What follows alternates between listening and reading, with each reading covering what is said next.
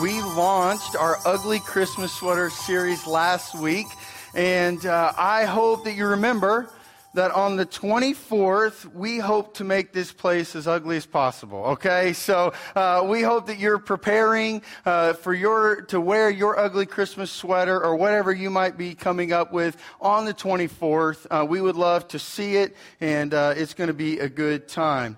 But we talked about last week, we looked at what Paul shared in Philippians, and we talked about how sometimes around this time of year, Christmas, like our sweaters, can make our thoughts ugly. Right? And over the thousands of thoughts that we have in a day, 80% of them are negative and 95% of them are repetitive. So we are people that are naturally wired to think about what is negative more than we think about what is positive, right? We repeat those thoughts over and over. And Paul said in Philippians chapter 4, he said, think about what is good, what is admirable, what is true, and think about such things.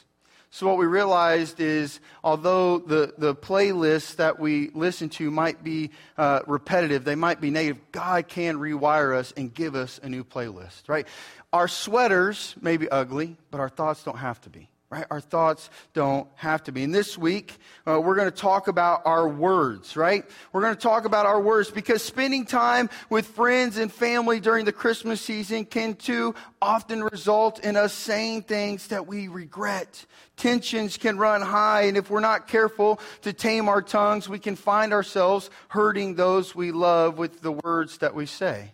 But what if we realize this Christmas how much our words matter? Right? How much our words have an impact. James in James chapter 3, verses 3 through 12 begins to talk about this. And last week, we saw Paul, he gave us a final exhortation. If anybody remembers, it is where he emphatically emphasized, he urged us to think about such things, right? This week's a little bit different tone, but it's still good. James gives us a warning. Right? He's warning us of the importance of our words, the importance of our tongue.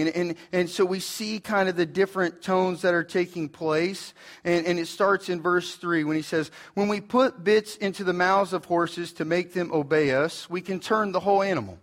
Or take ships as an example. Although they are so large and are driven by strong winds, they are steered by a very small rudder wherever the pilot wants to go. Likewise, the tongue is a small part of the body, but it makes great boasts.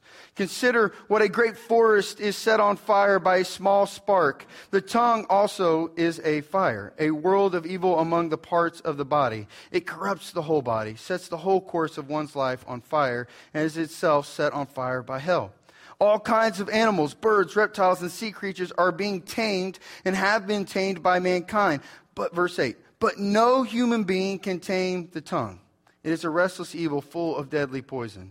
With the tongue we praise our Lord and Father, and with it we curse human beings who have been made in God's likeness. Out of the same mouth come praise and cursing. My brothers and sisters, this should not be. Can both fresh water and salt water flow from the same spring? My brothers and sisters, can a fig tree bear olives or a grapevine bear figs? Neither can a salt spring produce fresh water. James gives us a lot to unpack in this passage, and I'm going to break them down. In verses 3 through 6, he uses a metaphor, right? And he's using a word over and over. And he's trying to get us to understand that though our words may be small, right? Although our words are small, they have weight behind them.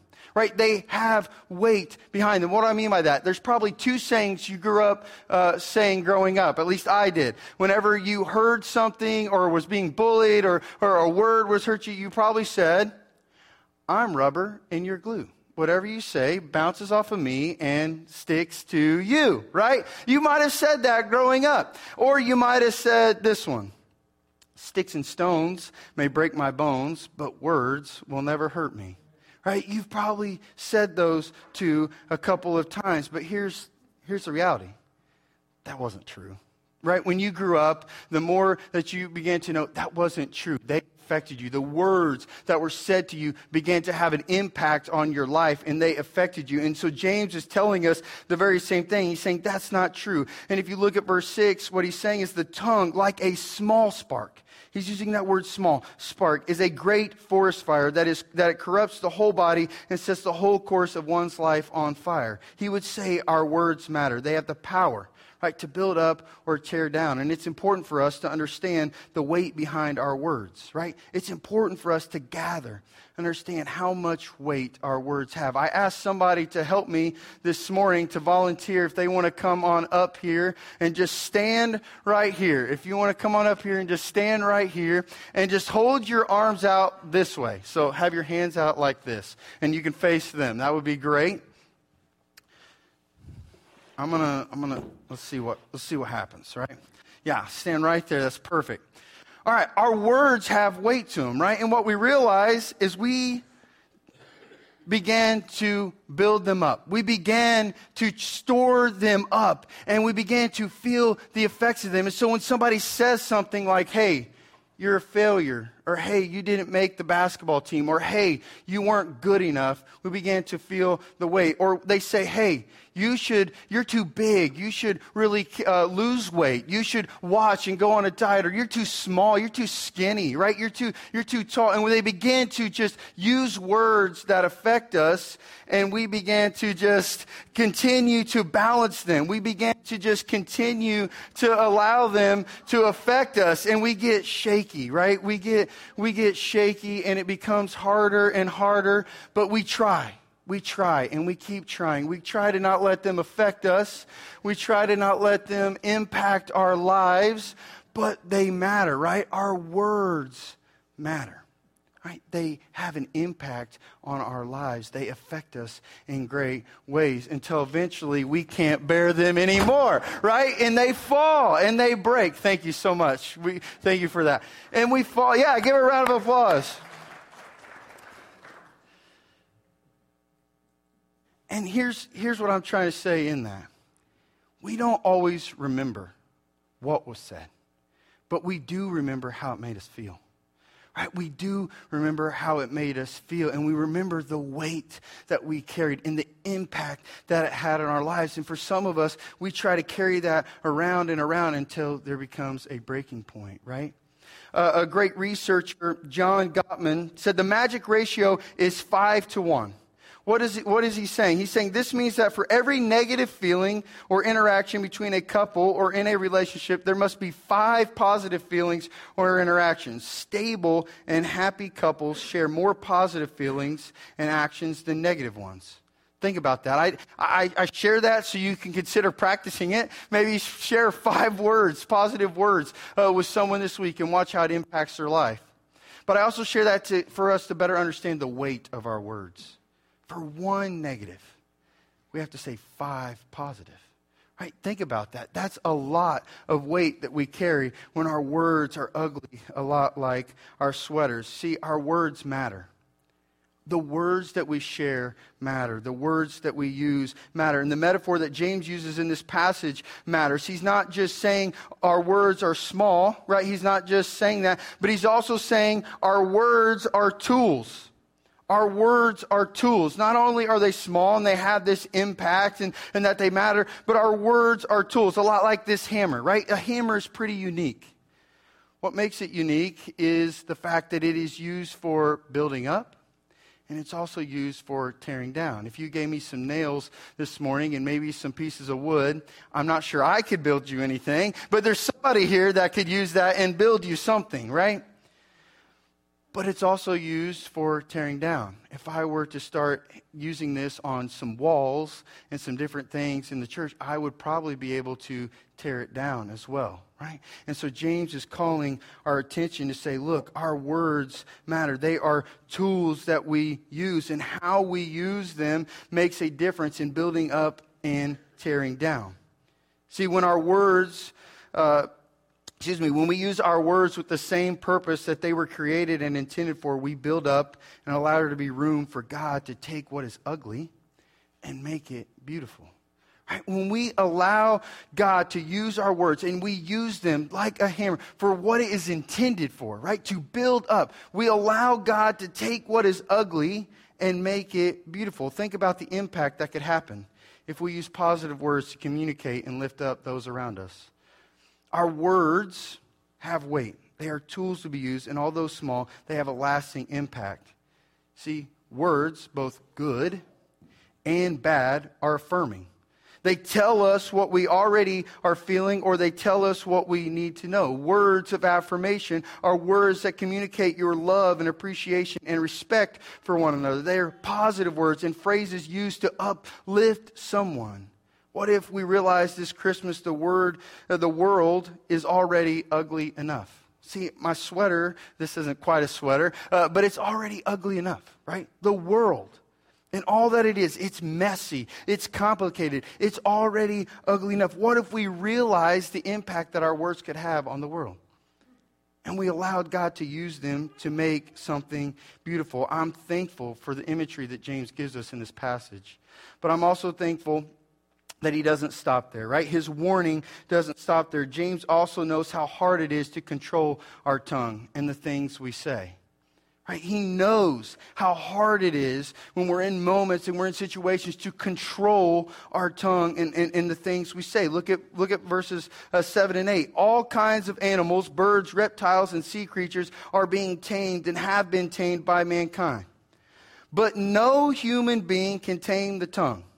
It is restless, evil, full of deadly poisons. When what he is saying is the tongue is a hard thing to control. He uses it like a forest fire. You've probably seen on the news many times when there's a forest fire, there's multiple people trying to put that fire out, right? There's sometimes helicopters and different things that come in to try and put that fire out. And it takes a lot to tame it. Because here's the problem. The damage and the impact of what was said has already been done. Right? It's already been done. I thought of two people when I was thinking about words and controlling the words that we say. The first one I thought about was Ralphie from A Christmas Story. You might know this movie. It's on repeat this time of year around Christmas or maybe on Christmas. But Ralphie, this whole movie was Ralphie trying to do everything he could to prove to his parents that he deserved a Red Ryder BB gun. Right? He wanted a Red Ryder BB gun. And he was trying to show, hey, I'm mature enough. I'm capable. I'm not going to shoot my eye out. Right? I'm trying to prove it to you. But then there's a part in the movie where Ralphie lets a word slip and his mom has to put soap in his mouth. Right? He has tried everything he can to control it. And for the most part, we would say he can control it. But yet, it still happened. Then there is the Grinch. Right? We talked a little bit about him last week. The Grinch he knows what he is doing and he knows what he is saying, and it didn't matter what was in its path because the Grinch didn't care who he hurt. Right? The Grinch didn't have any problem with who he hurt. Really, the Grinch meant to probably say something that would hurt. Why? Because for the Grinch, Christmas was already ugly, so he just embraced it. Right? He just simply, listen, it's already ugly to me, so I'm just going to embrace it, and I'm going to allow everything around me to embrace it and become ugly. But there's something that connects the Grinch a little bit more to what James is saying in this passage. If you look at verses 9 through 12, it says this: with the tongue we praise our Lord and Father, and with it we curse human beings, who have been made in God's likeness. Out of the same mouth comes praise and cursing. My brothers and sisters, this should not be. Can both fresh water and salt water flow from the same spring? My brothers and sisters, can a fig tree bear olives or a grapevine bear figs? Neither can salt spring produce fresh water. I like that James uses the imagery now of a fig tree and grapevines, but he continues to draw our attention to what we can't control. Right? He continues to draw our attention by the words that we say. And I love how the New Testament connects this. If you look at Matthew chapter 12, we see Matthew use the same kind of language when it comes to trees and the fruit that they bear and the fruit that you and I bear. He says this in verse 12, starting in verse 33.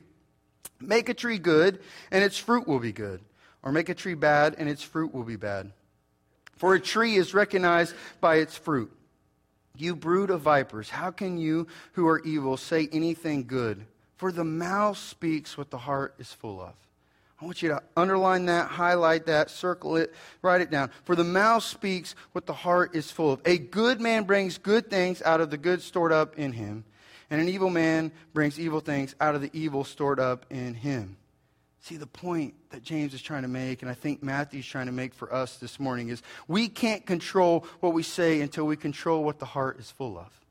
Right? We want to control it. We want to. But James is saying, like a forest fire, it's hard to. Even Ralphie, of all people, who was trying to prove to his parents that he was good enough, still couldn't control it. And we're people, maybe like the Grinch, that sometimes ugliness has happened to us, and so we're going to say things, right? And we don't care who it hurts. But James and Matthew, they're drawing our attention to say, look, you can't control it. This isn't a matter of just do better.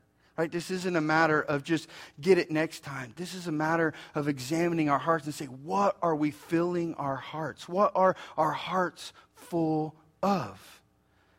Maybe you're more like Ralphie, or maybe you're like the Grinch. We have said or have had something said to us that was ugly. It wasn't right. It wasn't true. And we experienced it and received it out of a place of hurt and pain and brokenness. Why? Because hurt people, right? Like our sweaters, sometimes Christmas can be ugly, right? But what if we were able to control the weight of our words, the impact of our words, by the things that we filled our hearts up with? See, the Grinch wasn't a bad person. Like our sweaters, he just was filled up with things that were ugly instead of things that were good. I love that passage. What is your heart full of? We're going to talk about next week, Mary. Right? And if you look at the Christmas story, you see language used that Mary says she what? Treasured these things in her heart. She pondered them. She stored them up in her heart. And we're going to look at Mary's life from the moment of birth all the way to Acts, when Jesus has already gone to the cross and he's ascended into heaven and he's left again. And we're going to look at Mary.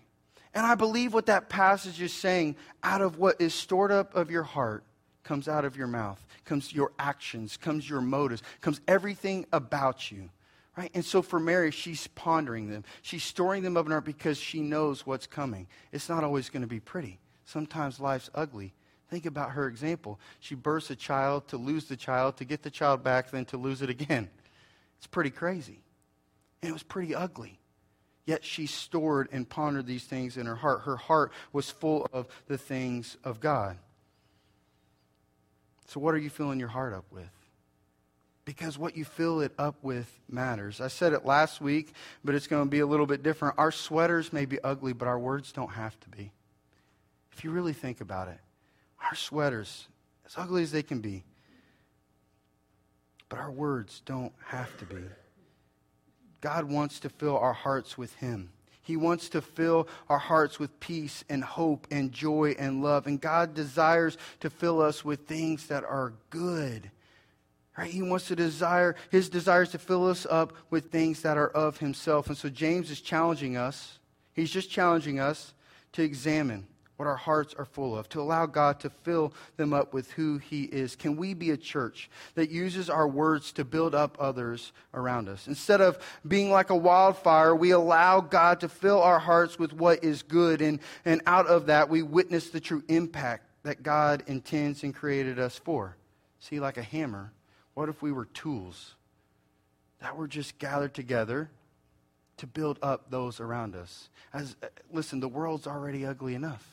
Can we be a church that uses our words, right, and uses our actions and our motives and our thoughts to build up others around us?